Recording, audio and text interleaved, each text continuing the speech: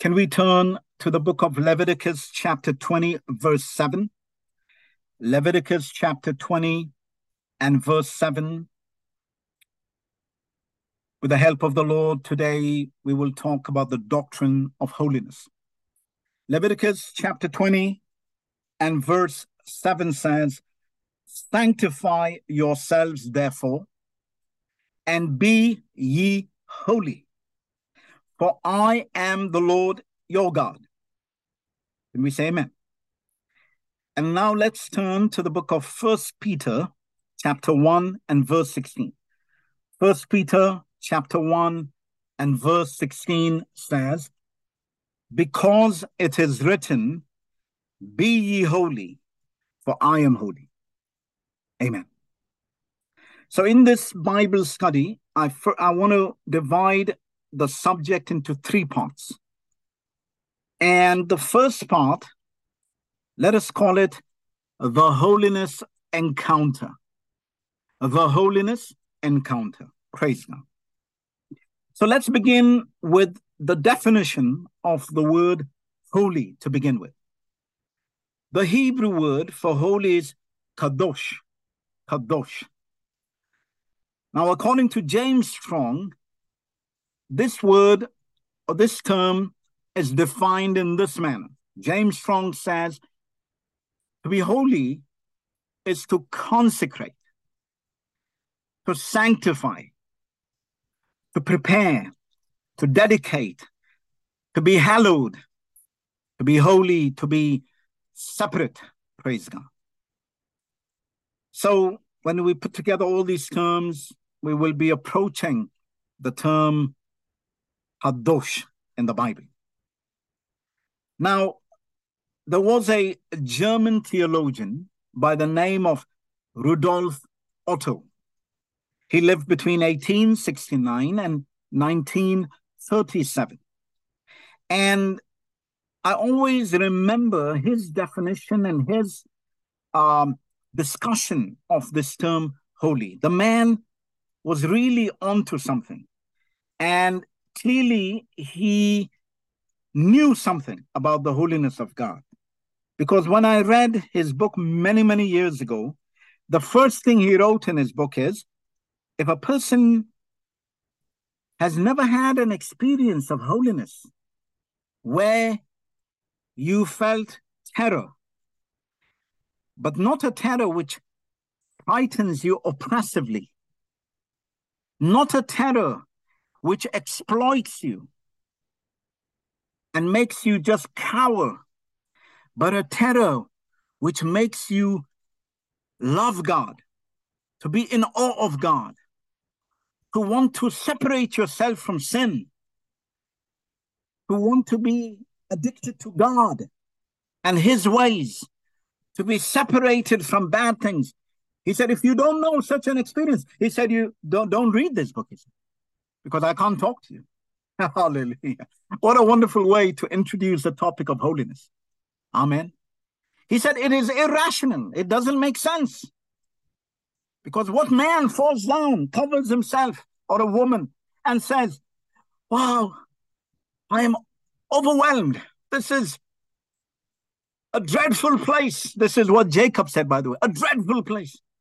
And yet, you want to leave everything to be with this. Does that make sense? No. So Rudolf Otto said, if you haven't had such an experience, I can't help you. Pray. First, go and get such an experience. It's called holiness. Holiness, praise God. That's why I said I can't teach about holiness. I can tell you what we have experienced. I can tell you what the people in the Bible have experienced. But you must go to Jesus and get this experience yourself. Otherwise, we can't tell you, please, don't wear the clothes of a woman. Woman, don't wear the clothes of a man. Please remove your jewelry. It doesn't make sense. But let God meet you. Let him be transfigured before you. And I'm telling you, that jewelry will come down real fast. Hallelujah. That sandal will come off really quickly, Moses. Amen.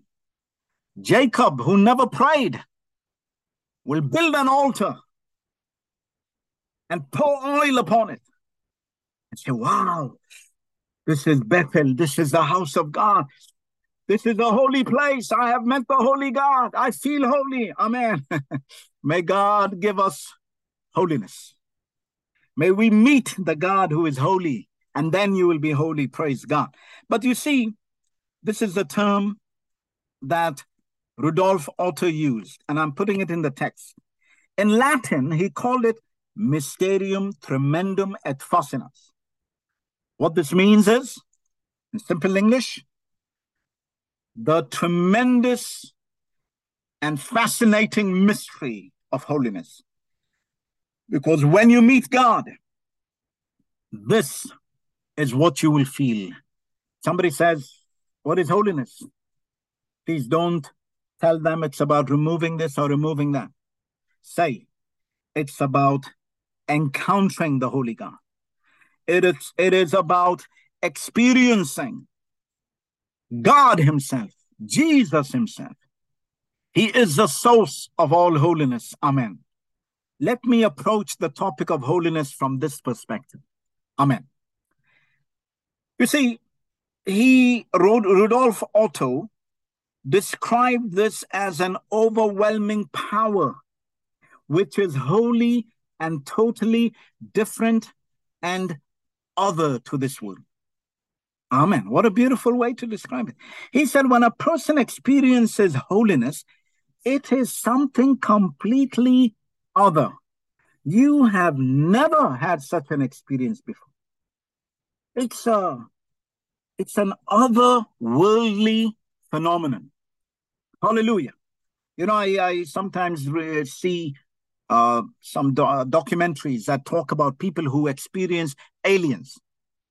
You know, often when I see it, I say, I wish they experienced Jesus. Amen. These aliens don't make anybody holy. They don't give them peace. They don't go around saying, I've met an alien. Let me preach about aliens. Aliens have power to change your life. I've never heard one person preach this way about aliens. But I know people who have had experiences with Jesus, including me, who begin to say, I have met the God who is holy, who is completely different. Everybody in this world needs this experience. Amen. It will change you. It's so beautiful. I can't describe it, but I want you to have this experience. Hallelujah. You see, Rudolf Otto said, when confronted with God's holiness, a human being cowers with a sense of holy awe and terror. In his book called Das Heilige from 1917, which means the sacred, the holy, this is a citation from him. He said, it is like nothing human or cosmic. Confronted with it, man senses his profound nothingness, feels that he is only a creature, or in the words in which Abraham addressed the Lord, is but dust and ashes, Genesis 18:27. What a beautiful statement.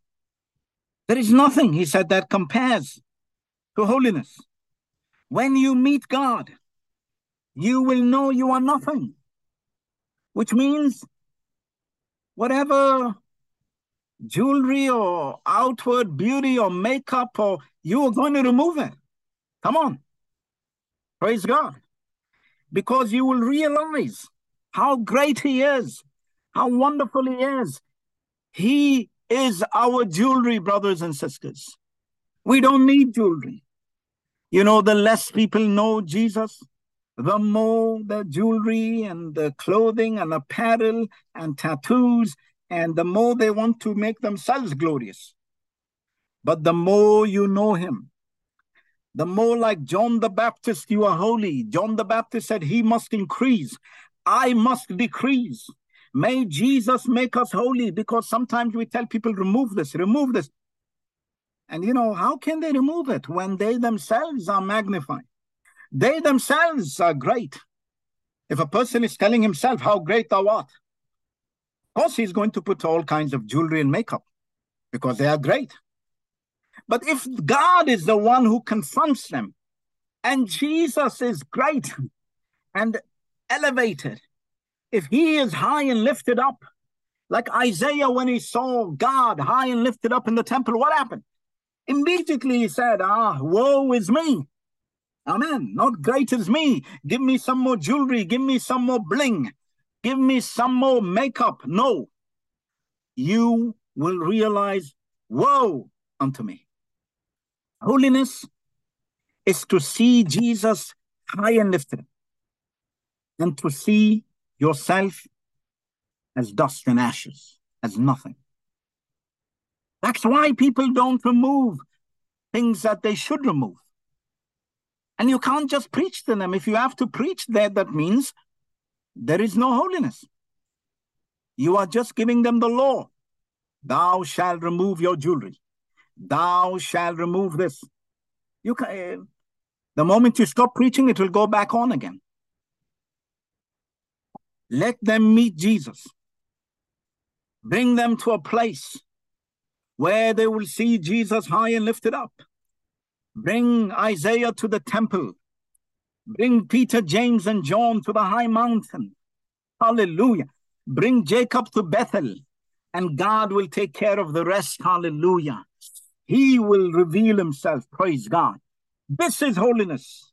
That is how we should preach to people about holiness. Amen. Otherwise, they don't understand what we are saying. They don't know what's wrong if I put on this or put on that. Let them see Jesus. Jesus will make them remove that which they need to remove. Amen. But we are going ahead of ourselves. Praise God. Can we just lift up our hands? Let's say God is holy. Say, Jesus, encounter me at Bethel. Jesus, hallelujah. May I meet you at a special place. May I be overwhelmed and overpowered by your holiness. Be elevated. Be magnified, be transfigured, hallelujah. Let me have this profound experience with you, and then shall I see acutely my own nothingness, my own sense of vanity. Hallelujah. What a blessed place that place is. Amen. To see him high and lifted up. Praise God. Amen. May Jesus take us to such a place every day. Every day, all I can do today is preach to take you to such a place. But only Jesus can decide to meet you. And I was about to say, blast us with his holiness. But that's what we really need. We need to be exposed, amen, to the full radiation of the holiness of Jesus, to put it that way. Amen.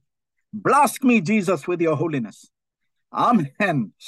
Hallelujah. Praise God. I already feel something emanating from him into me in Jesus' name.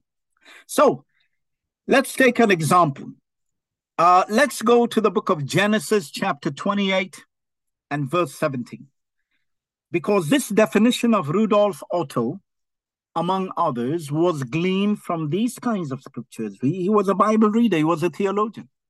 He studied holiness from the Bible and came to the conclusion, this is holiness.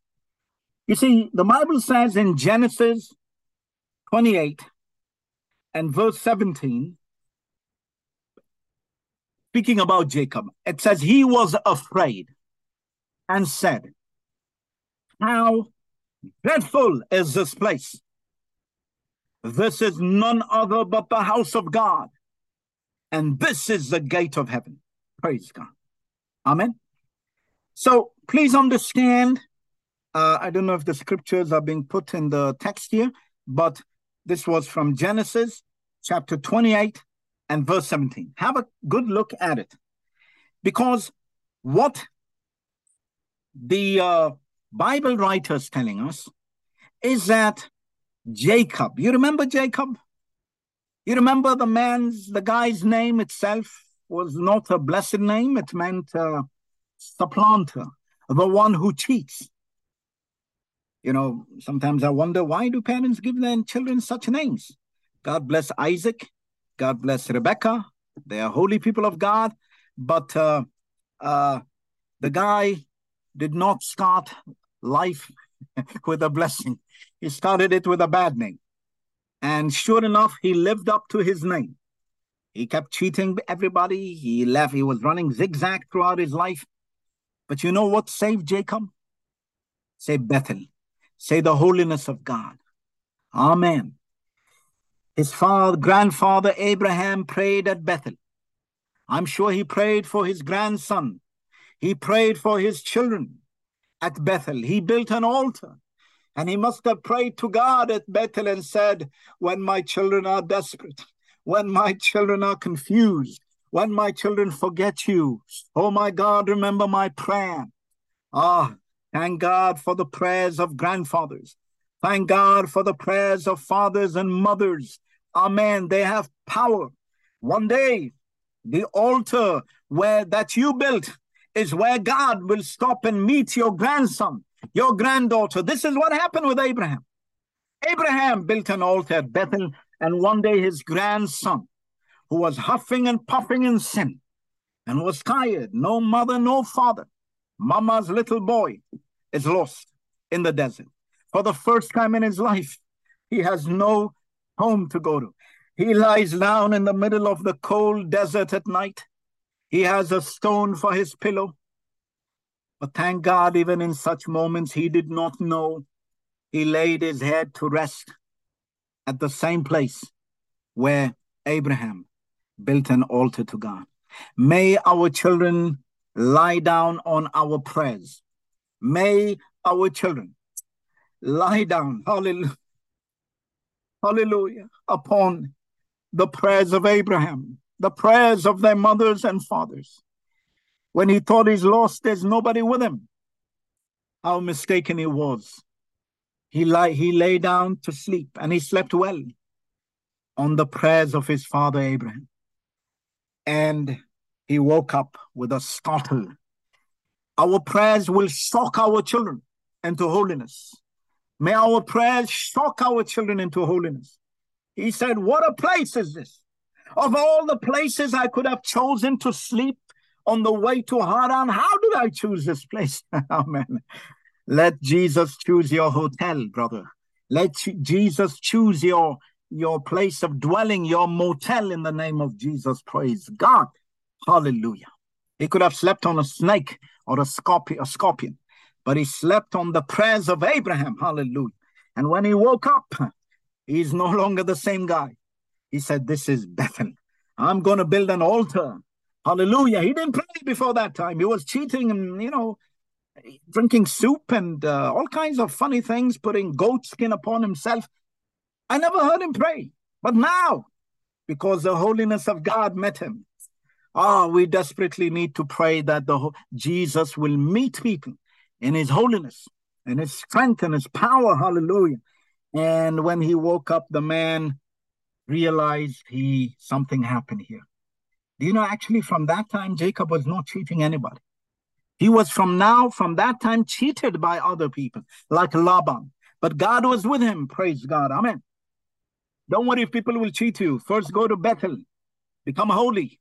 God will deal with them, praise God, amen. So, this is what Jacob said. He said, this place is dreadful. Dreadful in the Hebrew does not mean, as we think in English, horrible. No. You see, this is what Rudolf Otto is saying. Holiness is when you experience God, you get shocked. You can't talk. You have been blasted with something out of this world. Amen. God is the most powerful being in the universe. Amen. People today want to get all kinds of experiences. They travel to Mount Everest. When I was in Nepal, they told me, do you want to see Mount Everest? I tell him, you expect me, look at me, to climb Mount Everest? You want me to die or what? He said, no, we'll take you in a helicopter and you can climb, wow, helicopter up. Yeah, how much does that cost? Only $1,000 for you. Only $1,000 for you. I said, listen, even if I had $1,000, I'm not interested to see Mount Everest with a helicopter. If you are taking me to meet Jesus, I'll pay anything. Hallelujah. Mount Everest is not Jesus. Amen. People are willing to do anything. I told him, do you have many people? He said, every day we are full. People will do anything for experiences, to experience what God created. But how many people are willing to do anything to experience the God who made Mount Everest? The God, hallelujah, who made the heavens and the earth and the planets and the galaxies. What are we willing to do to experience him? Praise God. I want to experience Jesus. Praise Jesus. I will pay anything it costs. Hallelujah. You see, Jacob experienced God. And he got up from that place full of awe. That's a good word, awe. Awe is when you basically, beyond respect. You are overwhelmed. You are in awe. You fall down, cover your face. You are filled with holiness. You don't want to leave Jesus. You want to hold his feet. One time I was praying not long ago, and I felt the presence of Jesus and his holiness so much. I just began to cry, and I'm as if I'm holding his feet and just kissing his feet. Kissing. Hallelujah. How do I explain that to you? That's what Rudolph said. If you haven't had such an experience, you better not read this book. You see, for those who know holiness, you know what I'm talking about. Holiness, it is really, for us, everything. It is the experience which makes us so in love with Jesus that year after year, we can't stop worshiping him. We can't stop loving him. He is so real to us. His presence, his power is so wonderful. That's why the Bible says his name shall be called wonderful. And we say it's wonderful. Holiness is beautiful. When we talk about Jesus, we can't help smiling. Our face lights up because that's what we feel. Amen. We don't feel depression. Sorry. We feel the opposite. Joy. That's why we love our faith. It's everything for us. It's the strength. It's the joy. It's the force that we have. Amen. Praise God. Which keeps us going year after year. Amen. So, may God give you holiness. May you meet the Holy God. May he impart his holiness upon us. May he dwell upon us. Imagine, we're going to talk about this. But first we need to talk about what holiness is. Because very often what we are talking about when we mean holiness is not holiness. We are talking about the results of holiness. When we say remove this, remove that. A person who has not experienced the Holy God, you can't tell them to remove anything because they'll say, why? If somebody has to say why, they haven't even experienced the Holy God. But I'll tell you, when I first saw Jesus, after a little while, I realized I'm not interested in the fashions of this world. I took all my audio cassettes, so I'm beginning to become quite old when I mention audio cassettes. Some young people say, what is that? Today they have, I don't know what they even have, Spotify. What is it, MP3, MP4? I have no clue. I stopped following a long time ago. The pace is too fast for me to keep up. Hallelujah. So I only know in the 80s we had something called a Walkman. Those who know what a Walkman is, give us the thumbs up. You remember Sony created a brand. Sony became famous just because of the Walkman back then in the early 80s. Yes. So when I tell people today Walkman, they look at it like, you belong in a museum. Yes, I belong in a museum. But let me tell you, we had Walkmans, we had cassettes. And I was hearing all kinds of worldly music. And all your Lionel Richies and Michael Jacksons and Stevie Wonders and these kind of, and your Phil Collins and whatever, your Kenny Rogers. And lo and behold, Bruce Springsteen, lo and behold, Jesus encounters me. What do you think happens? I didn't go to a church. Nobody told me, don't listen to this music.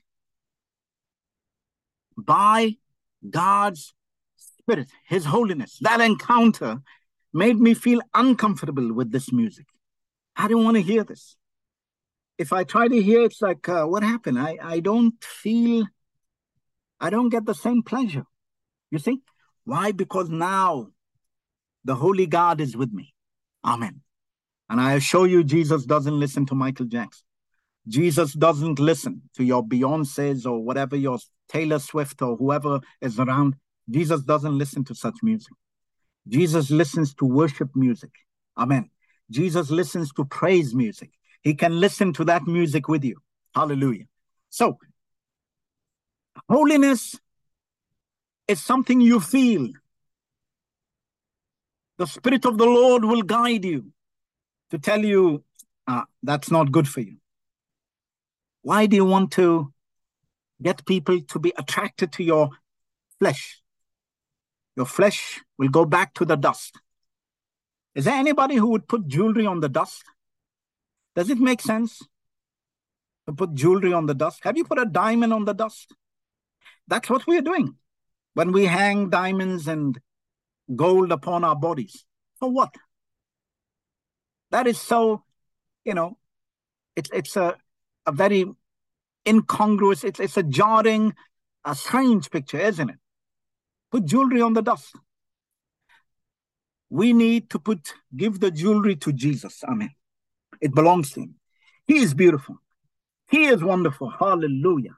The silver is mine. The gold is mine. God said, amen. Praise God.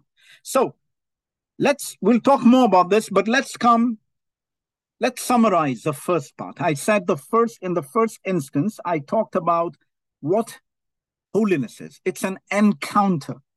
Somebody say it's an encounter. That means you meet God. The meeting is a violent one. It shocks you. You wake up and you are shocked. You open your eyes and you say, oh my goodness, what happened? This is a dreadful place. I'm shaken, but I feel so wonderful. I feel clean. I feel pure. What happened? You received the Holy Ghost. That's what happened. Congratulations. Hallelujah. You are now the temple of God. You are the tabernacle of God. Hallelujah. God dwells in you. That's why you are in shock and awe. Amen. Praise God. May Jesus shock and awe all of us. May Jesus, amen, encounter us at Bethel. Change us forever. Hallelujah. Let me continue. So, to summarize, God is the source of all holiness. Humans cannot know or understand holiness until God himself manifests himself to us, as he did with Jacob at Bethel. The holiness experience will leave us thoroughly shaken with awe, reverence, and a godly fear. Remember this, I'll repeat it again. The holy fear of God is not oppressive. It is not exploitative. God will not exploit you and misuse you. But what the holiness of God does is it instills a profound love in us, healing, and dedication to God. So holiness, in the words of Otto Rudolph, is a tremendous and fascinating mystery for those who experience the holiness of God. So given the above, it stands to reason that it is difficult to teach holiness because it is an encounter. It is not an abstract concept that we can approach intellectually, but it is an experience with the Lord Jesus Christ. Let me remind you, and this is quite a sobering thought. Jacob lived with Isaac, who in turn lived with Abraham, and yet Jacob did not know what holiness was until he encountered God at Bethel. We say, why? But he grew up with Isaac. Isaac is a prophet, he's a holy man of God. Let me tell you, just because our children may grow up with us in our homes doesn't mean that they will be holy. But thank God for the prayers of Abraham and Isaac, because it was those prayers that encountered Jacob at Bethel and made him holy and changed him. So when you see your children not listening, not following the ways of God, let's not stop praying for them. Amen. Peter, James, and John were also filled with this awe and dread of holiness when the Lord was transfigured before them on the mountain. You remember that? Let's go to Matthew 17 and verse 6. Matthew chapter 17 and verse 6. The Bible says, when the disciples heard it, they fell on their face and were so afraid. And Jesus came and touched them and said, arise and be not afraid. Oh, praise God. Do you see, brothers and sisters? Same experience as at Bethel. Jesus is the God of Bethel. Jesus is Jehovah manifested in the flesh. And he took them up to the mountain to show them that he is indeed Jehovah manifested in the flesh. And he began to reveal the glory that is in him. And what happened? The apostles fell down flat. They were shaken. They had the encounter. Somebody say the holy encounter. Ah, Jesus, take me to the mountain. A Christian cannot really be a Christian, in my opinion, unless you have the holy encounter. What do I mean by that? The holy encounter is when you are filled with the Holy Ghost. See, Peter, James, and John had this encounter, but they were still not holy. On the day of Pentecost, the same Jesus came, tongues of fire. He occupied them. They were rolling on the ground. He conquered their bodies, their tongues, their minds, their language. Hallelujah. People said they were drunk. They were behaving like drunk people. That's the encounter. That is holiness. Holiness. Kadosh, Kadosh, Kadosh, Kadosh. The seraphim were shouting in heaven. What will you say to God when you come near him? I think we will only be closing our eyes and saying, Kadosh, Kadosh, Kadosh, hallelujah, amen. Holy, you will feel his holiness so profoundly that you can't say anything else. Only enjoy his holiness. Be immersed in his holiness. Oh, hallelujah. Swallowed up in his holiness. Amen. I can't wait to come before the throne of Jesus and shout, Kadosh, Kadosh, Kadosh, hallelujah. Let's go to the second part of this Bible study. And the second part is about the tabernacle and the Holy of Holies. The tabernacle, say with me, the tabernacle and the Holy of Holies. If you want to understand the holiness of God, I have come to this understanding that God was trying to teach the children of Israel and the church about holiness through the tabernacle. Let me explain. You see, let's first begin with the scripture. Exodus chapter 26 and verse 33. Exodus chapter 26 and verse 33. The Bible says, God commanded Moses and said, thou shalt hang up the veil under the hatches, that thou mayest bring in thither within the veil the ark of the testimony, and the veil shall divide unto you between the holy place and the most holy. Wow. Let's look at this very carefully.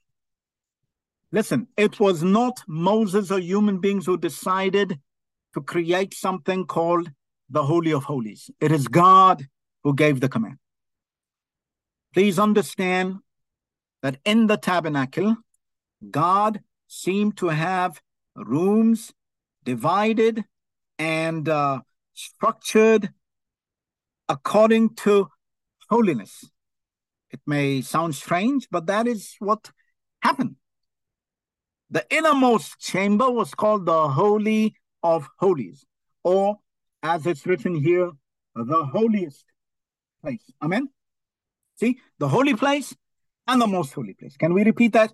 The holy place and the most holy. Praise God.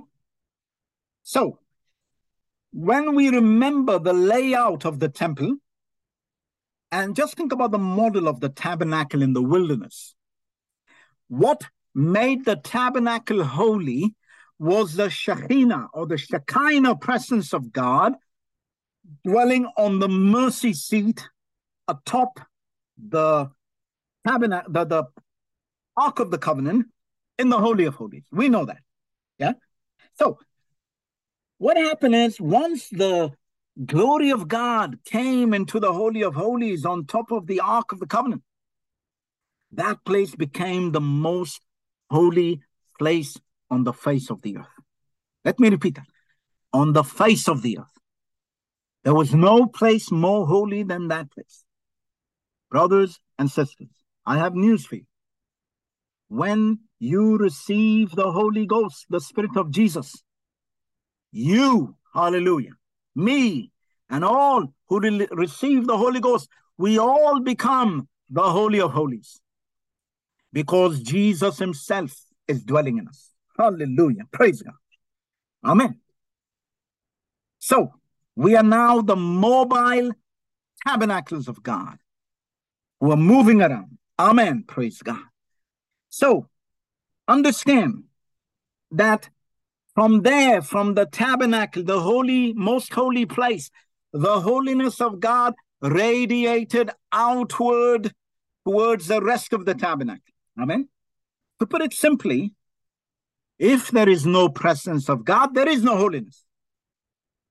So similarly, when the Spirit of the Lord Jesus Christ dwells in us, our inner man becomes the innermost chamber, the holiest place, if you will, because the Lord God Almighty, Jesus himself, dwells in us. Hallelujah. That is why in 1 Corinthians chapter 3, verse 16 and 17, the Apostle Paul says, know ye not that you are the temple of God, and that the Spirit of God dwelleth in you? If any man defile the temple of God, him shall God destroy. For the temple of God is holy, which temple ye are. Somebody say, I am the temple of God. I can't believe it, but it's true. Me, who am I? I'm a man of unclean lips, Isaiah said. Woe unto me, I live in the midst of an unclean people. Who can argue with God? He chose you and me as his tabernacle. He rejects tabernacles of stone and cloth with ropes and tassels, etc. No, we are the temple of God. Hallelujah. And Paul said the temple of God is holy. So in other words, brothers and sisters, the Holy of Holies, which is our inner man, is the ground zero or the epicenter of holiness, because that is where the glory of God descended when you received the Holy Ghost and remained. And that's why I said you and I are now the mobile temples of the Holy Ghost. If you did not perceive yourself in this manner, I plead with you, I implore you in Jesus' name, begin to understand what God has done. That is, if you have the Holy Ghost. If you don't have the Holy Ghost, we prayed last week, and I would challenge you to keep praying. God gave a promise on the day of Pentecost in Acts 2:38. Once you have repented and are baptized in the name of Jesus, it's your birthright to receive the Holy Ghost. Can a child be born without a spirit? Can a child be born without breathing? Then the child is dead. What kind of birth is that? We can tell Jesus, I once prayed years ago to the Lord and said, you do not give birth to stillborn babies, Jesus. This child is baptized in your name, and they're born without breathing. Fill this child with the Holy Ghost. It's his birthright. Amen. Hallelujah. Jesus will give you the Holy Ghost. In Jesus' name, hallelujah. You will become the temple of the Holy God. You will be the most holy place. Praise Jesus. Amen. Hallelujah. And you see, this is according to prophecies that went before us. In the book of Ezekiel chapter 36 and verses 26 and 27. Ezekiel chapter 36, verses 26 and 27. God prophesied. He said, a new heart also will I give you, and a new spirit will I put within you. And I will take away the stony heart out of your flesh, and I will give you a heart of flesh. Verse 27, and I will put my spirit within you. Oh, somebody shout hallelujah. and caused you to walk in my statutes. Somebody please listen. If you're struggling and saying, it's difficult to be a Christian, God is saying he will cause you. He will help you to walk. He will give you a desire. He said, I will put my spirit within you and cause you to walk in my statutes. And you shall keep my judgments and do them. Sometimes when I am doing the work of God and I feel, I think I'm doing okay. I'm praying. Jesus reminds me, my son, don't become too confident, because it is him who is giving me the will to do his will. He is causing me to walk in his statutes. Praise God. When you are obeying the commands of God, doing what he wants you to do, say, thank you, Jesus. You've put your spirit in me. You've caused me to walk in your statutes. This is not of my own strong will. I don't know. Sometimes we talk about our own personalities. It's not important.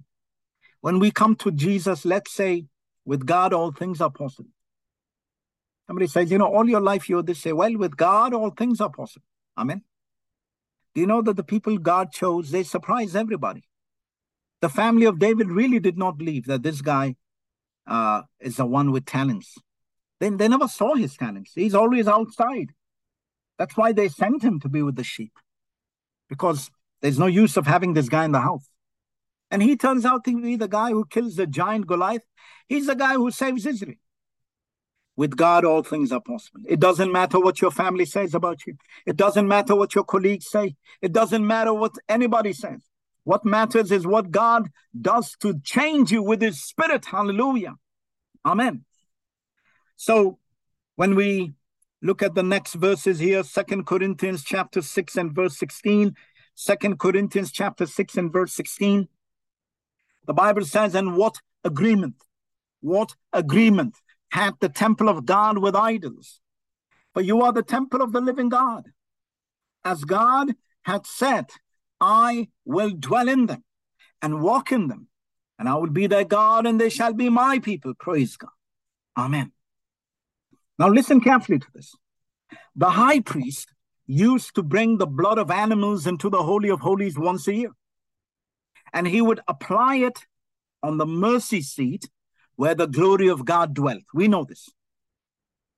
This pointed to the time when the Lord Jesus himself would bring his blood into the holy heavenly places and atone for our sins.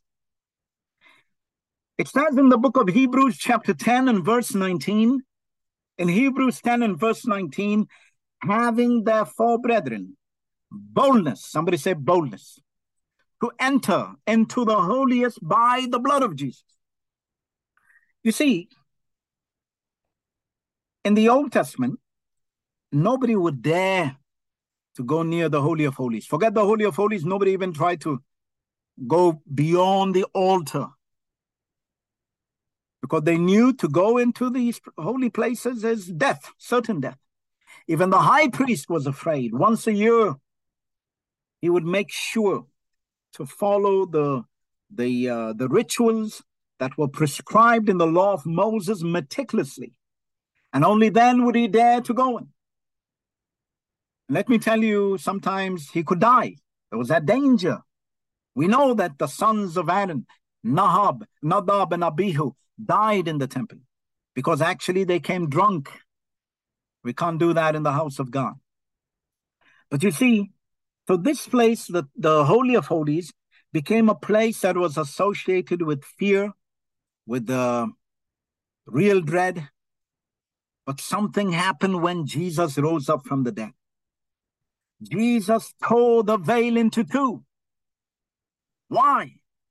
Because now Jesus is telling us, follow me. Hallelujah. Listen to what I'm saying now. This is beautiful. Jesus has his blood with him. And he tells everybody who believes that he is God and he atoned for our sins, he's our high priest. Now, the high priest will not go alone every time into the Holy of Holies. Somebody shout hallelujah. He tells all of us, come with me, follow me. Don't be afraid of the most holy place. Don't be afraid of the Ark of the Covenant. Don't be afraid, hallelujah, of that place, because I am taking my blood to that place. Where the glory of God in the Holy of Holies meets the blood of God, we have boldness. Say boldness. I am not going straight to meet the holiness of God. I'm too afraid of it. But I'm following my high priest Jesus, who is taking his blood. Amen. I'm holding on to him. Praise God. He is the one I'm following. He's my boldness. So Jesus takes us right into the Holy of Holies. And then he puts his blood on the Shekinah glory presence of God. And Jesus says, now you don't need to be afraid. Come boldly, hallelujah. Because yes, God is holy, but he will deal with us through the blood of Jesus, through the mercy of the blood of Jesus. That's why when somebody tells me, but if I have the Holy Ghost in me, if I sin, God will kill me, destroy me. He has not destroyed us, because Jesus keeps putting his blood upon us, his blood upon us. And that's why where the blood and the glory of God come together, the Shekinah, we will not die, we will live. That's why we come to Jesus and say, forgive me of my sins. And he says, you can still be in the holy place, in the Holy of Holies. Nobody will kill you, because the blood, Jesus is putting his blood continuously upon that place which has the glory of God. Amen. The holiness of God. You see, Jacob was afraid, shaking, because there is no blood at that time. But we have the blood of Jesus. Hallelujah. Oh, what a beautiful picture of holiness. So we can still be holy, even though you may tell me, but Brother Paul, I'm struggling with some sin. Maybe God doesn't like me. Do you still feel the holiness of God? And you say, yes, strangely. Although I'm struggling with sin, I want to speak in tongues. I'm jumping. What's going on? The blood is being applied constantly. That's why God is not killing us, because normally God would kill us. But because Jesus tore the veil, went in with his blood, poured it for all of us, and said, now, not once a year, but every day, 24/7, every minute, every second, even the greatest sinner can come into the Holy of Holies, because his blood is being applied.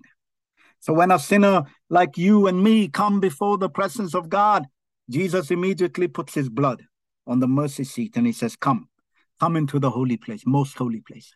That's why Paul said, therefore, we have boldness. Say boldness to enter into the Holy of Holies, into the holiest place. Who can enter boldly into the holiest? Why? With the blood of Jesus. Ah, hallelujah. The Holy of Holies today is where the blood of Jesus meets the Spirit of Jesus. There we will be safe, we will be blessed, we will become holy. Now, the scripture in 1 John 5:8 makes more sense to me. It says, there are three that bear witness in earth, the Spirit and the water and the blood, and these three agree in one. Do you see all of these three coming together in the tabernacle? Amen. What happens in the tabernacle? First, you go to the altar, there is blood, repentance. Then you go to the wash basin or the laver. What happens? Baptism in Jesus' name. You don't just go into the Holy of Holies. What happens after that? The blood follows you, the blood of Jesus. It goes before you. Amen. And in the Holy of Holies, Jesus fills us with his Holy Ghost. We become the holy place of God, the holy place of God, the holiest place of God. And at the same time, his blood is there. So we will not be killed. We will not be destroyed. Boldness. There is no excuse to fear God in such a way that we say, I will not talk with him. He is too dangerous. Moses, you talk with him. We can't even stand to hear his voice. No. We have boldness. Say with me, boldness. Boldness. Amen. The holiness of God will never keep us away from God. There is no excuse. Somebody tells me, Brother Paul, holiness is not for me. I'm a sinner, Don't use that excuse. Come, the blood of Jesus, your high priest Jesus will go before you. He will make sure you will not be killed or repelled or rejected from the most holy place. Amen. And now let's come to the last part of this Bible study. The first part was the holy encounter, We need to first encounter God. Otherwise, we don't know, and we'll never know what holiness is. I can teach you all day long, but you can't understand it unless you experience the holy God, because only Jesus is holy. All holiness has its origin, its source in God. Don't let any human fool you to think they have some sort of holiness on their own. All they have is they have a deposit, a portion of the holiness of God. But you can't get it from them. A human being cannot make you holy. Stop following human beings. Follow Jesus. The second part of the Bible studies, the tabernacle and the Holy of Holies. We need to understand through the tabernacle how holiness worked. The epicenter, the ground zero of holiness is the most holy place. Nobody could come in there. It was a place which did inspire some fear with good reason. But I showed you that Jesus, our high priest, took his blood into the Holy of Holies. He tore the veil. He sprinkled his blood for his people. He's our high priest. Say, he's my high priest. I don't need to fear going into the Holy of Holies now. In fact, you and I have become the holy place of God now. And now the last part is, the holiness of God did not just stop in the Holy of Holies. The third part, I gave it the subtitle, From the Holy of Holies to the Outer Court. Say with me, from the Holy of Holies to the outer court. See, the holiness of God is not just constrained to the most holy place. The entire temple was holy. From there, it must begin to flow into other parts of the temple. And I'm talking about the outer court, because now I'm talking about the outer, the physical. So far, I've been talking about the inner man.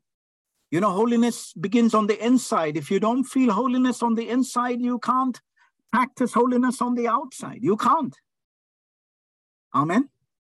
You know, when a person feels proud, arrogant on the inside, then you begin to see it on the outside. Am I right? Yeah. If a person, whatever is on the inside will come outside.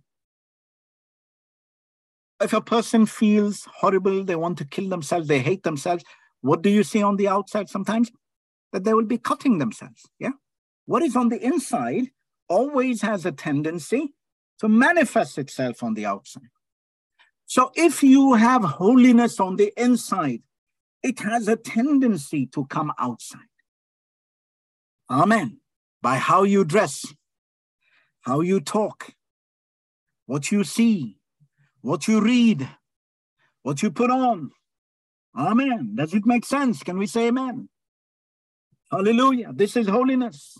Holiness is not constrained. It is not limited to the inside. How did you manage it? If we say, God knows I feel holy on the inside. I know God knows, but God is also expecting the outside to be holy. Jesus told the Pharisees, first make the inside of the cup clean. Then the outside will be clean in Jesus' name. Hallelujah. May the inside be clean. May we feel holiness on the inside, and it will be easily manifested on the outside. Amen. You know, when a person wears very colorful clothes, what do we say? Oh, he has a very colorful personality. Because he's colorful on the inside, the outside is colorful. I'm not judging such people. I'm just saying what is inside comes outside. Praise God. So let's now see how this works using the same, analogy, if you will, of the tabernacle model. So holiness began in the Holy of Holies, but disseminated throughout the tabernacle all the way to the outer court. Can we say outer court? I love that word, outer court.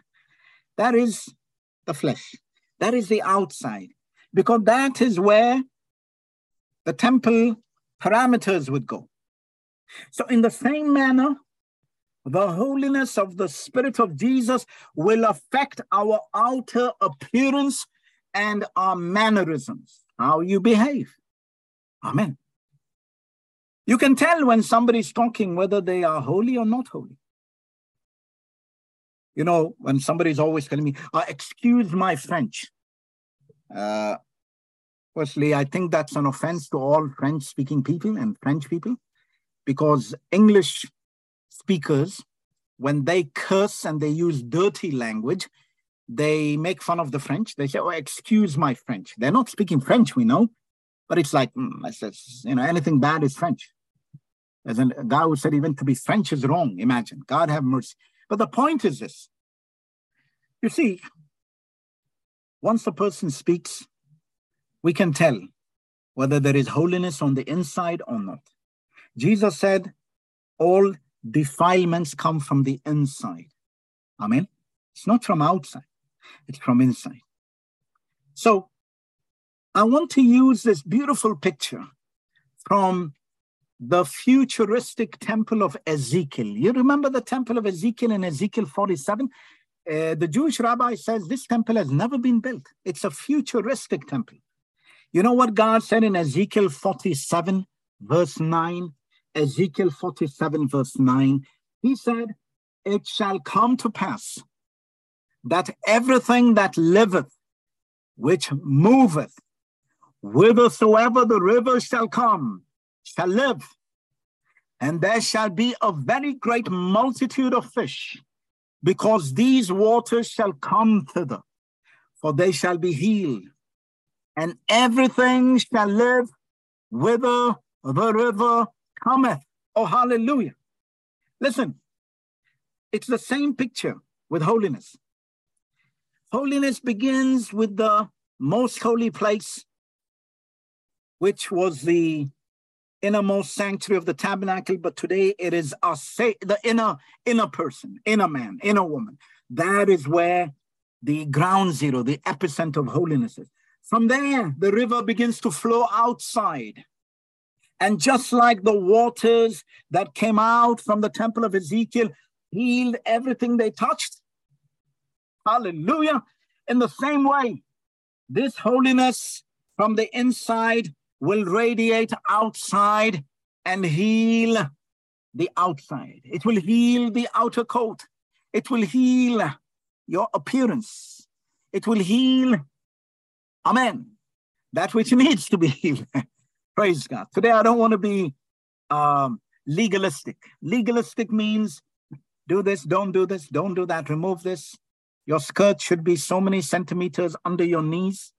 You should wear long sleeves, so many centimeters below the elbow, below this. I'm not in the business of centimeters. Amen. We do not believe in the holiness of centimeters. What we believe in, praise God, hallelujah, is the river must flow. The holiness that is inside of Jesus, let it flow. Wherever it goes, it will come and touch the makeup. Somebody say hallelujah. Spirit of Jesus, come from the inside and touch my makeup. Amen. Let it disappear in Jesus' name. Let it touch my jewelry in Jesus' name. I told you the story of a sister in India many years ago. A demon was cast out of her. And then they prayed for her to receive the Holy Ghost. And she was filled with jewelry. Bishop Solomon told her to remove this jewelry. She said no. You know what happened? When the Holy Ghost fell on her, it broke every piece of jewelry on her body. I'm not exaggerating. There were witnesses. There was a brother who told me the marks are still upon his wall. The Spirit of Jesus took all these bangles, 24 karat gold, whatever, broke it apart, and it went flying through the air. Can you believe that happened in India? It hit the wall. Her name was Sister Martha. She's in Canada. She can tell you the story. Holiness is serious. When the Spirit of Jesus came, it came with such power that it swept all the jewelry away. For 3 days, I believe it was, she could not speak her own mother tongue, Hindi. So whenever she opened her mouth, she's speaking in tongues. Hallelujah. When she began to finally speak her language, she kept speaking so she would not forget it. She thought she may not recover her mother tongue. These are not exaggerations. You can ask Bishop Solomon. God is holy. He said, be holy. Let the Spirit flow. to the outer coat. Let it change what needs to be changed. Let the Spirit of Jesus remove what needs to be removed. But I can tell you very simply, if you're asking me directly, you know I'm a very plain-spoken, straightforward, transparent guy. Let me tell you, we don't believe in wearing jewelry. I ask you, what's the purpose? You say, I want to look beautiful for my husband. Well, look beautiful for your husband at home. God have mercy, forgive me. First, why do you want to go outside and attract the world with your, Jezebel put makeup and all kinds of things to try to seduce Jehu when he was coming to kill her. We don't want to use things that Jezebel used. The word cosmetics, may I remind you, comes from the word cosmos. And cosmetics basically means to put the world on your face. Why do you want to put the world on your face? So, jewelry, cosmetics, diamond rings, this diamonds are a woman's best friend, girl's best friend. Says who? I think the devil came with that quote. It's not in the Bible. So, the point is this. That's why I prefer to call it blood diamonds. You know how many people have been killed for diamonds in Congo? Even Hollywood has made films about blood diamonds. There's poverty in Africa. They have diamonds and jewelry, but it's cursed. And somebody wants to put them on and show the world how beautiful they are while poor people are being killed. They're buying guns for diamonds and killing each other. While people in Europe and the West want to look beautiful. How? Come on, get a conscience in Jesus' name. So, we don't want to put the world upon our face. We want the world to see Jesus on our face. Amen. When the world will say, why are you people different? And we can tell them about Jesus. But if they see that we look like the world, they'll say, oh, wow, you have the same tattoo as I have, a snake head, a dragon head. Shall we talk about a dragon? Shall we talk about a snake?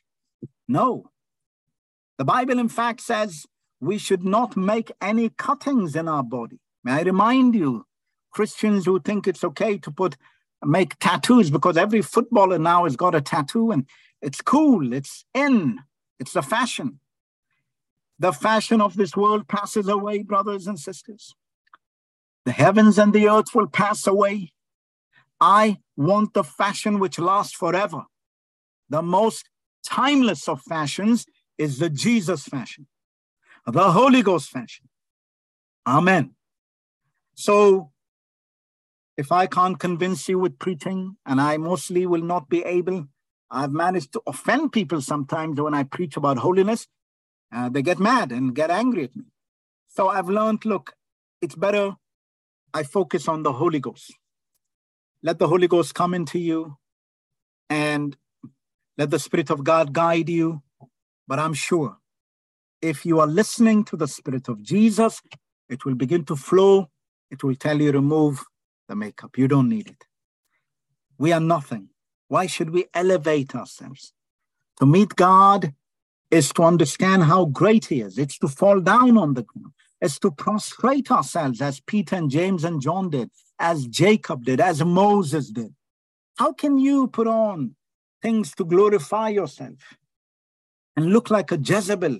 God have mercy. When holiness is, you see God high and lifted up and you are aware of your nothingness. I want to remove all my earrings. I'm on the way to Jacob, or I'm on the way to Bethel. You remember that? You remember that?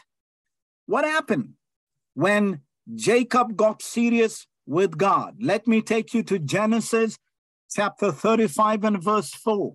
Genesis 35 and verse 4.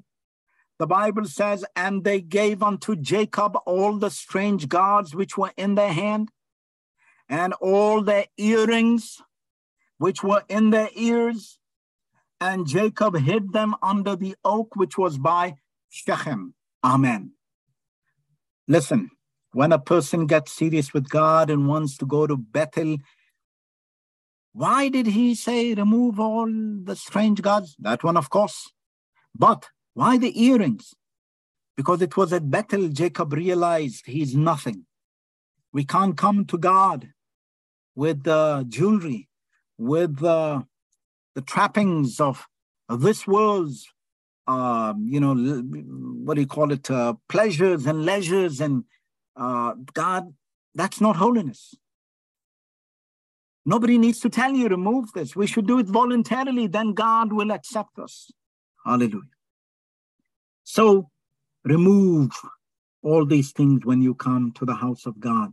If you really want to be, yesterday in our prayer meeting, I was telling our church members, I begged them, I said, listen, brothers and sisters, one of these days we will all die. Yeah? Anybody want to argue about that? I don't think so. Even the greatest philosophers will not argue about that, or scientists or anybody. We will all die.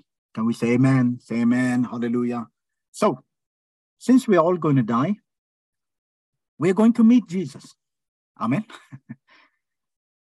You're not going to meet necessarily, you don't say, I'm looking forward to leave this world. I've heard people say, because I'm going to meet my great-grandmother, or my grandmother, or excuse me.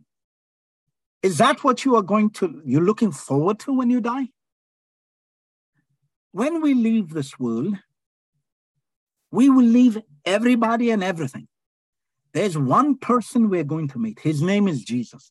It is him we will spend eternity with. Some people are too busy with family and friends. And listen, I am preparing to meet Jesus. I must live in such a way and do everything in such a way that the one person I will be with forever and ever and ever is Jesus. So everything we do now, I was saying, can we do it with this goal in mind? Amen. Don't bother yourself too much with other people. Pray for them, help them, but prepare yourself for the one person. Say one person. Forget that great-grandmother or great-grand-uncle. May they go to heaven, amen. But they will not be your great-grandmother or great-grand-uncle or whatever in heaven. We will not know them as such. Everybody will be as angels serving Jesus. Am I speaking the truth, or is this another gospel you never heard before? Listen, we are going to meet one person. In the book of 1 John 3, verse 2, if the Hymenot could put up that scripture, what does John tell us? He says, every man that hath this hope in him, and every woman, will purify himself. Why? What is my hope? I'm going to see Jesus. I must purify myself, make myself holy, prepare to meet Jesus. Praise God. Are you with me? So, don't be distracted. All you need to focus on is loving Jesus. I asked him the question, do you love Jesus? 1 John 3:3, thank you, says, every man that hath this hope in him purifieth himself, even as he's pure. Why? Jesus is coming. So, listen. The greatest of all commands is, Hear, O Israel, the Lord our God, the Lord is one. We all say amen, but listen. Can you say amen to the second part of the first command, which says, and thou shalt love the Lord thy God with all thy heart, all thy mind, all thy soul. Do we really love Jesus? With all our hearts, minds, and soul. May I remind you, the church of Ephesus was full of good works. John the apostle was himself the bishop, the apostle of love. But let me tell you, although he was the apostle of love, he was not able to somehow make his church love Jesus. What happened? They were busy with good works. They were taking care of widows. They were witnessing. They were doing all kinds of works for Jesus. But somewhere along the way, they stopped loving Jesus. Jesus told them, I will remove your candle out of its place. Jesus will not allow a Christian to serve him by bringing thousands of souls, doing good works, all in the name of Jesus, and you don't have love for him. Jesus is not willing to accept such a church, such a service. He wants us to love him. To love him means to encounter him. So later, we were speaking up to 11 o'clock. Some were asking me, how can I love Jesus more? I said, you have to spend time alone with Jesus. You have to come close to him. I was saying to the church yesterday, and listen to these talks. You may or may not agree, but why could it be that because John the Baptist did not really know Jesus, he lived a holy life, but he lived separately in the desert. He didn't really follow Jesus. That's why maybe when he was in prison, he was in doubt. He sent disciples, ask Jesus, are you the one who's to come or should we look for another? I'm sure his disciples were themselves surprised. What? We have been with him. He is the Messiah. We love him. You see, there is no excuse at the end. We all must follow Jesus. You must study Jesus. You must read the Bible. You must spend time alone, because I guarantee you, the more you do that and talk to him and be with him and observe him and talk with him, you will fall in love with him more and more every day. Hallelujah. Do you love Jesus? Jesus will not accept us if we don't love him. He gave us this command. Who can give you a command to love him? Only Jesus can, because he's lovable. Amen. If you know why he's commanding us? Because once you come close to him, once I've seen people spend time studying elephants their whole lives, or a little beetle, and they love them. And they don't want to study the God who made these creatures. That's the sin of humanity. You spend a whole lifetime studying the creatures of God, and you don't spend time trying to get to know the creator of these creatures. And when you spend time with him, I guarantee you, you will love him. You will fall head over heels in love with him. That's Jesus. Amen. His love is irresistible. I speak from experience. Amen. Let me tell you, we must be holy, but at the same time, we must love him. Don't try to cheat yourself or myself that I read the Bible, I pray every day. No, I'm asking a question. Do you love Jesus? John the Baptist was holy. He pointed everybody to Jesus, but did he spend time with Jesus? I don't think so. Could that be the reason why he really didn't know Jesus? But by the Spirit, he knew him. He had a revelation. It's just my thoughts. I'm not saying this is the answer. But let me tell you, there is no substitute to following Jesus one-on-one. Amen. Everyone must have an intimate relationship with Jesus. We have to fall in love with him again. You don't have to push yourself, compel yourself. It happens naturally. Amen. It happens naturally when you spend time with Jesus. But please, I wish we had a machine called a Love Jesus, Jesus Lover-meter. Amen. And we check every day on what level is our love for Jesus. But we don't have such a machine. But I'll tell you what, when you love someone, you can't stop speaking about them. You can't stop thinking about them. Whether you open your eyes or close your eyes, you see them. You are thinking of them. You talk about them. You want to be with them. That's when you know you love Jesus. I don't think about Jesus only on Sunday. Amen. I'm going to spend eternity with him. If there's one relation every day, you should stop everything to make sure that relationship is correct, it's healthy and robust. It's our love for Jesus. Because love and holiness go together. Say with me, love and holiness go together. God is love and God is holy. Amen. You get all these things together when you come to be with Jesus. Praise God. Let me come to the conclusion of the third part I was speaking about, from the Holy of Holies to the outer courtyard.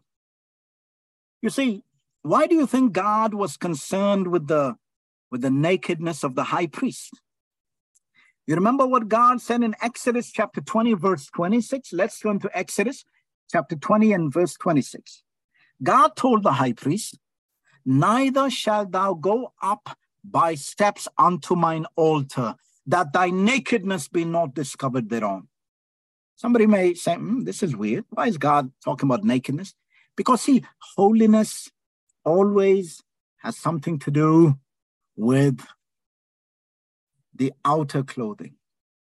In Nepal, I was teaching, the pastor was saying the church, repentance has a lot to do with the outward appearance because it's connected to holiness. The moment Adam and Eve sinned, what happened? They discovered they're naked. You see, the two automatically go together. And then they tried to cover their nakedness, and God said, no, He has to cover our nakedness. So, in the same way, there is a symbiotic relationship between holiness and the outward.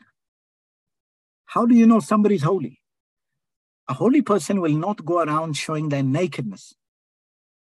I'm sorry to tell you this, but if you think it's okay to go around with a bikini and everybody can see you, or a man in just some underwears walking around, I don't know how that is holiness. I don't know.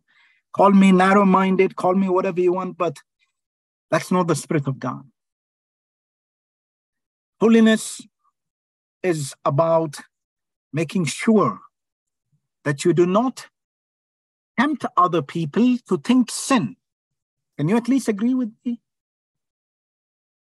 You know, there are some people who, talking to them, I actually found that they think it's strange that if they go around with a brassiere and a underwear, why would men look at me and think bad things? Why?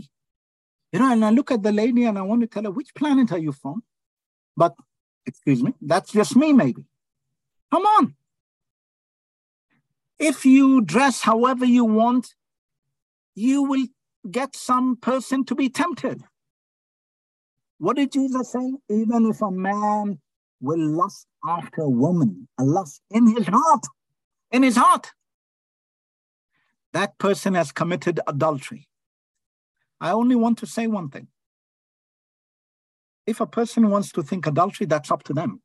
But I should not be the reason that they begin, you know, their fantasies begin to run wild. I should not be the reason. If you agree with me, say amen. I have a responsibility. Am I my brother's keeper? Yes, I am my brother's keeper. I don't want somebody to sin because of me, because of the way I dress, because of the words I speak, because of how I live. I want people to be attracted to Jesus. I want them to be good Christians. Amen.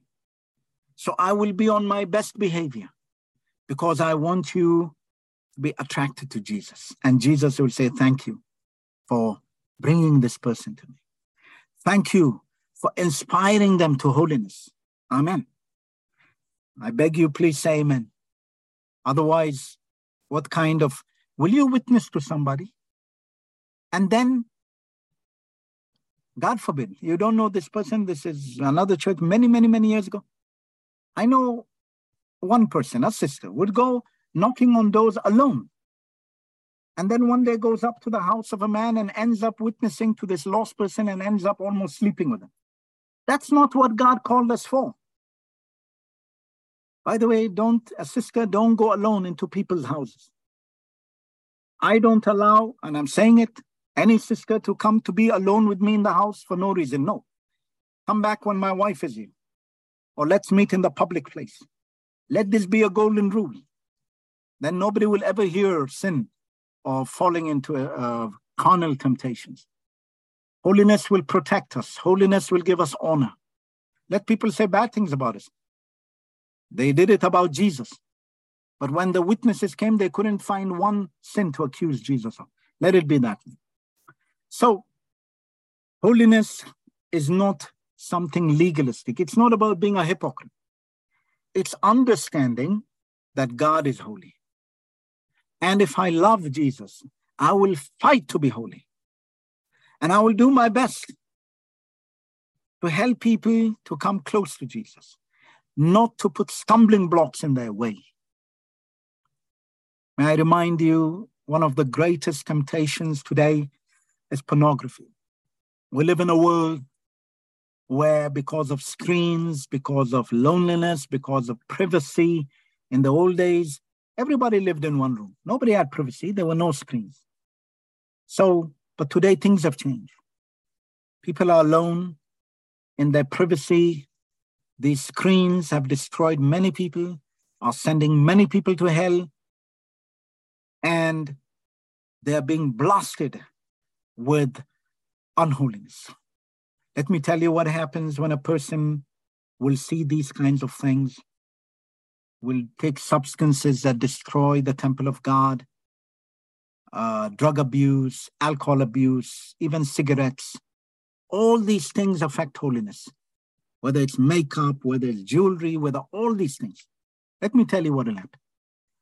The Spirit of Jesus will be grieved. He will be sad, and you will feel the sadness of Jesus. And he will keep being grieved, and he will moan. He will complain to you. You will, when you try to pray, you feel only guilt. But you love Jesus, then you cry, forgive me, Jesus. Don't leave me, Jesus. And then what happens? One day, finally, ichabod, you don't feel the presence of God. You want to pray and you say, am I even a Christian? I feel dead. You know why you feel dead? Because you are not living in holiness. Love what the Spirit of Jesus loves. Avoid what the Spirit of Jesus avoids. Don't watch films of Hollywood where there is only cursing and nakedness and every command of God is being broken. Change the channel. Job said, I made a covenant with my eyes. We need to make a covenant with our eyes. I challenge you, if you are having problems with what you are watching and you can't pray, just stop all of that. Fight with it through the Spirit of Jesus, and you'll see that suddenly your prayer life will become stronger. You'll wonder why when I pray now, I'm speaking in tongues, I'm on fire. You know why? Because the glory of God is happy now. God is holy. He's offended by wicked things. Will you weaken God? Sorry to use such a term. But you know that the Apostle Paul told Timothy, fan the flame of the Holy Ghost in you. But how can you do? Because, if you are living in sin and beholding sin and being with sinners, and you also love bad company and bad people, what do you think is going to happen to the fire of God in you? It will begin to become less and less. And don't be surprised one day, ichabod, the glory is gone. You will shake yourself, there is no God with you. God have mercy. Let's fight for holiness, brothers and sisters. Will you allow something like clothes and jewelry to stop you from the kingdom of God? To meet Jesus? These things are not important. If we tell a sister, why don't you wear clothes which are modest? Why? It's not me saying it. It's the Apostle Peter and Paul telling you that. Let's turn to 1 Peter chapter 3, verses 3 to 5. Listen to what Peter is saying. Do you believe Peter had the keys to the kingdom of heaven? May I remind you, Peter had the keys to the kingdom of heaven. Amen? So, Jesus did not give him just one key. I heard a preacher preaching that Peter had only one key. No. Look at Matthew 16:19. Jesus said, I will give unto thee the keys of the kingdom of heaven. Somebody say hallelujah. Many keys. Peter had many keys. One of the keys is about holiness. Amen. If you are not holy, you cannot enter. The Bible says if you are not holy, you cannot see God. So Peter is telling us, who is adorning, let it not be. Please listen, let it not be. Means I forbid you, Peter's saying. The man with the keys. Let it not be that outward adorning of plaiting the hair, of wearing of gold, or of putting on of apparel. He's commanding you, don't put on gold. He's commanding you, don't put on flashy clothes. But verse 4, let it be the hidden man of the heart. Hidden man, hidden. In that which is not corruptible, even the ornament of a meek and quiet spirit, which is in the sight of God of great price. For after this manner in the old time, the holy women also. Somebody say holy women. Holy women, do you want to be holy? Then follow holy women. For after this manner in the old time, the holy women also trusted in God, adorned themselves, being in subjection unto their own husbands. Amen. If God gave you grace, say amen to the scripture. Listen, we don't want to put a stumbling block in other people's path. Amen. We must remove all that. It's not worth it. It's not only you have to go to heaven, others have to go to heaven. Somebody may become polluted in their minds because of the way you dress. If you're going around with very tight pants or leotards or, all these, they have militant names, by the way, all the tank tops. Tank top. It's like a soldier, it's like militant feminism. Sorry to put it. But we need to understand that God is not in the business of influencers. Some of these influencers are now ending up committing suicide. They're leading people astray. And Jesus said, woe unto you. You want to live long, you want to be blessed. Lead people into holiness and righteousness. Don't influence people in a bad way. It will not end well. Influence them for holy things. Stand on the holy things. Fight for the holy things. Amen. And God will see and he will bless you. You know what happened with Eli? He did not fight with his children. So God killed him with his children. But had Eli fought with his children, if necessary, kicked them out of the temple, he would live. And they would live because their father would fight them in Jesus' name. May we fight for holiness and righteousness. Because we love people, we do it. They should see we take holiness seriously. Amen. So let me bring this under conclusion. This is a big topic and it's not easy. In Nepal, the pastor asked me, can you please teach about holiness in my church openly? I told him it's not wise because they'll get shocked. They are baptized in Jesus' name. They speak in tongues, but here a little, there a little. They have to let the Spirit of God lead them. With wisdom, you teach them. So because of such churches, I'm putting this message on the website so that the pastor can study it and share it with his people. I see they're downloading the messages in Nepal. They are learning and they are taking it further with them because this is what the Apostle Paul commanded Timothy and Titus. He said that all these things that he taught them, they should commit it unto faithful people, amen, who will also teach these things, will take these things and teach it to other people, amen.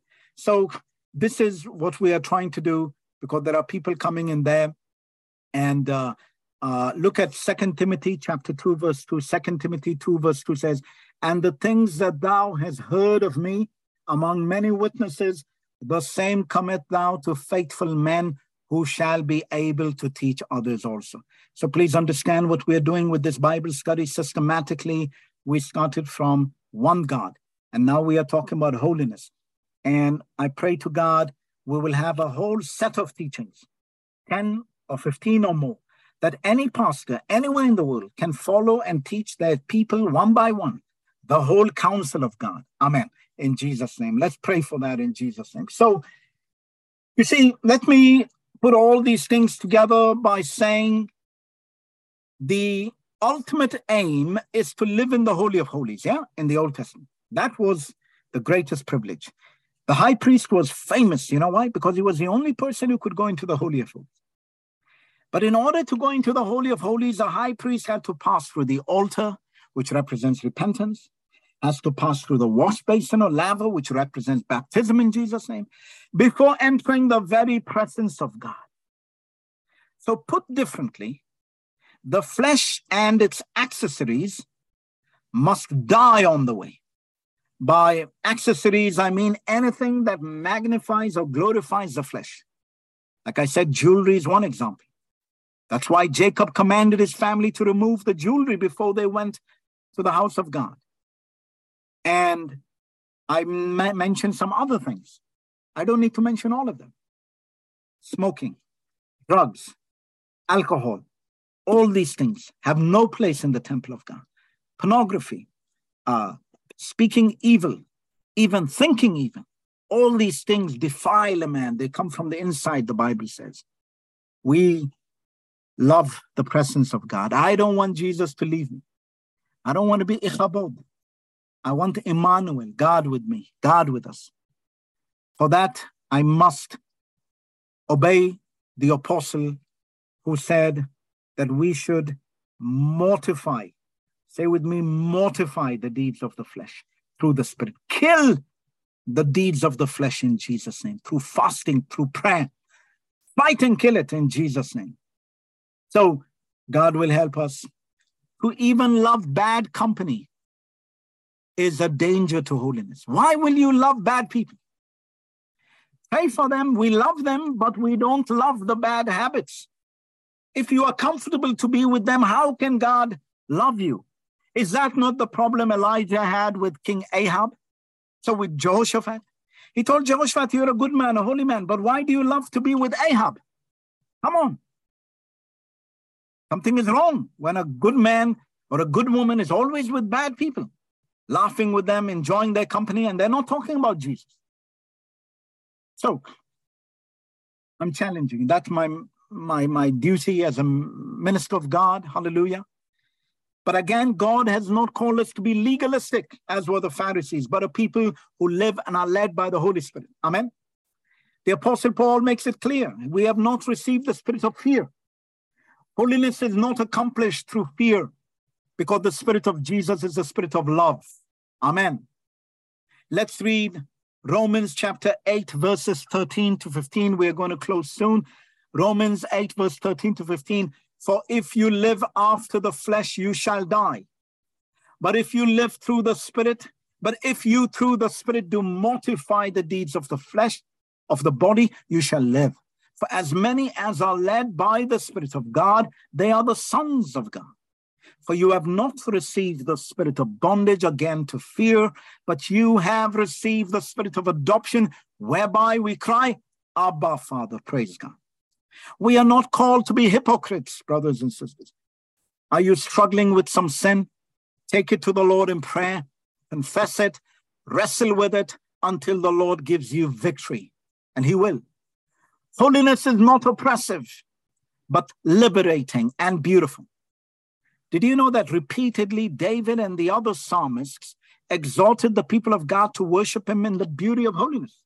Let's look at some scriptures. First Chronicles 16, verse 29. First Chronicles 16, verse 29. And then let me myself put up some of these scriptures in the text to save some time. But just look at some of these scriptures that I'm putting up, 3 of them. Nearly all of them are from King David. First Chronicles 16:29. Give unto the Lord the glory due unto His name. Bring an offering. Come before Him. Worship the Lord in the beauty of holiness. Somebody say holiness is beautiful. It's beautiful. It's not oppressive. It's not something we need to run away from. Psalm 29, verse 2. Give unto the Lord the glory due unto His name. Worship the Lord in the beauty of holiness. Psalm 96, verse 9. Oh, worship the Lord in the beauty of holiness. Fear before Him all the earth. Can we say beauty of holiness? In conclusion, I want to say to you, may we have the holy encounter with the Lord Jesus Christ. May we become the Holy of Holies in whom He dwells. And may His Spirit flow outward and conquer, bless, and liberate our outer man or woman in Jesus' name.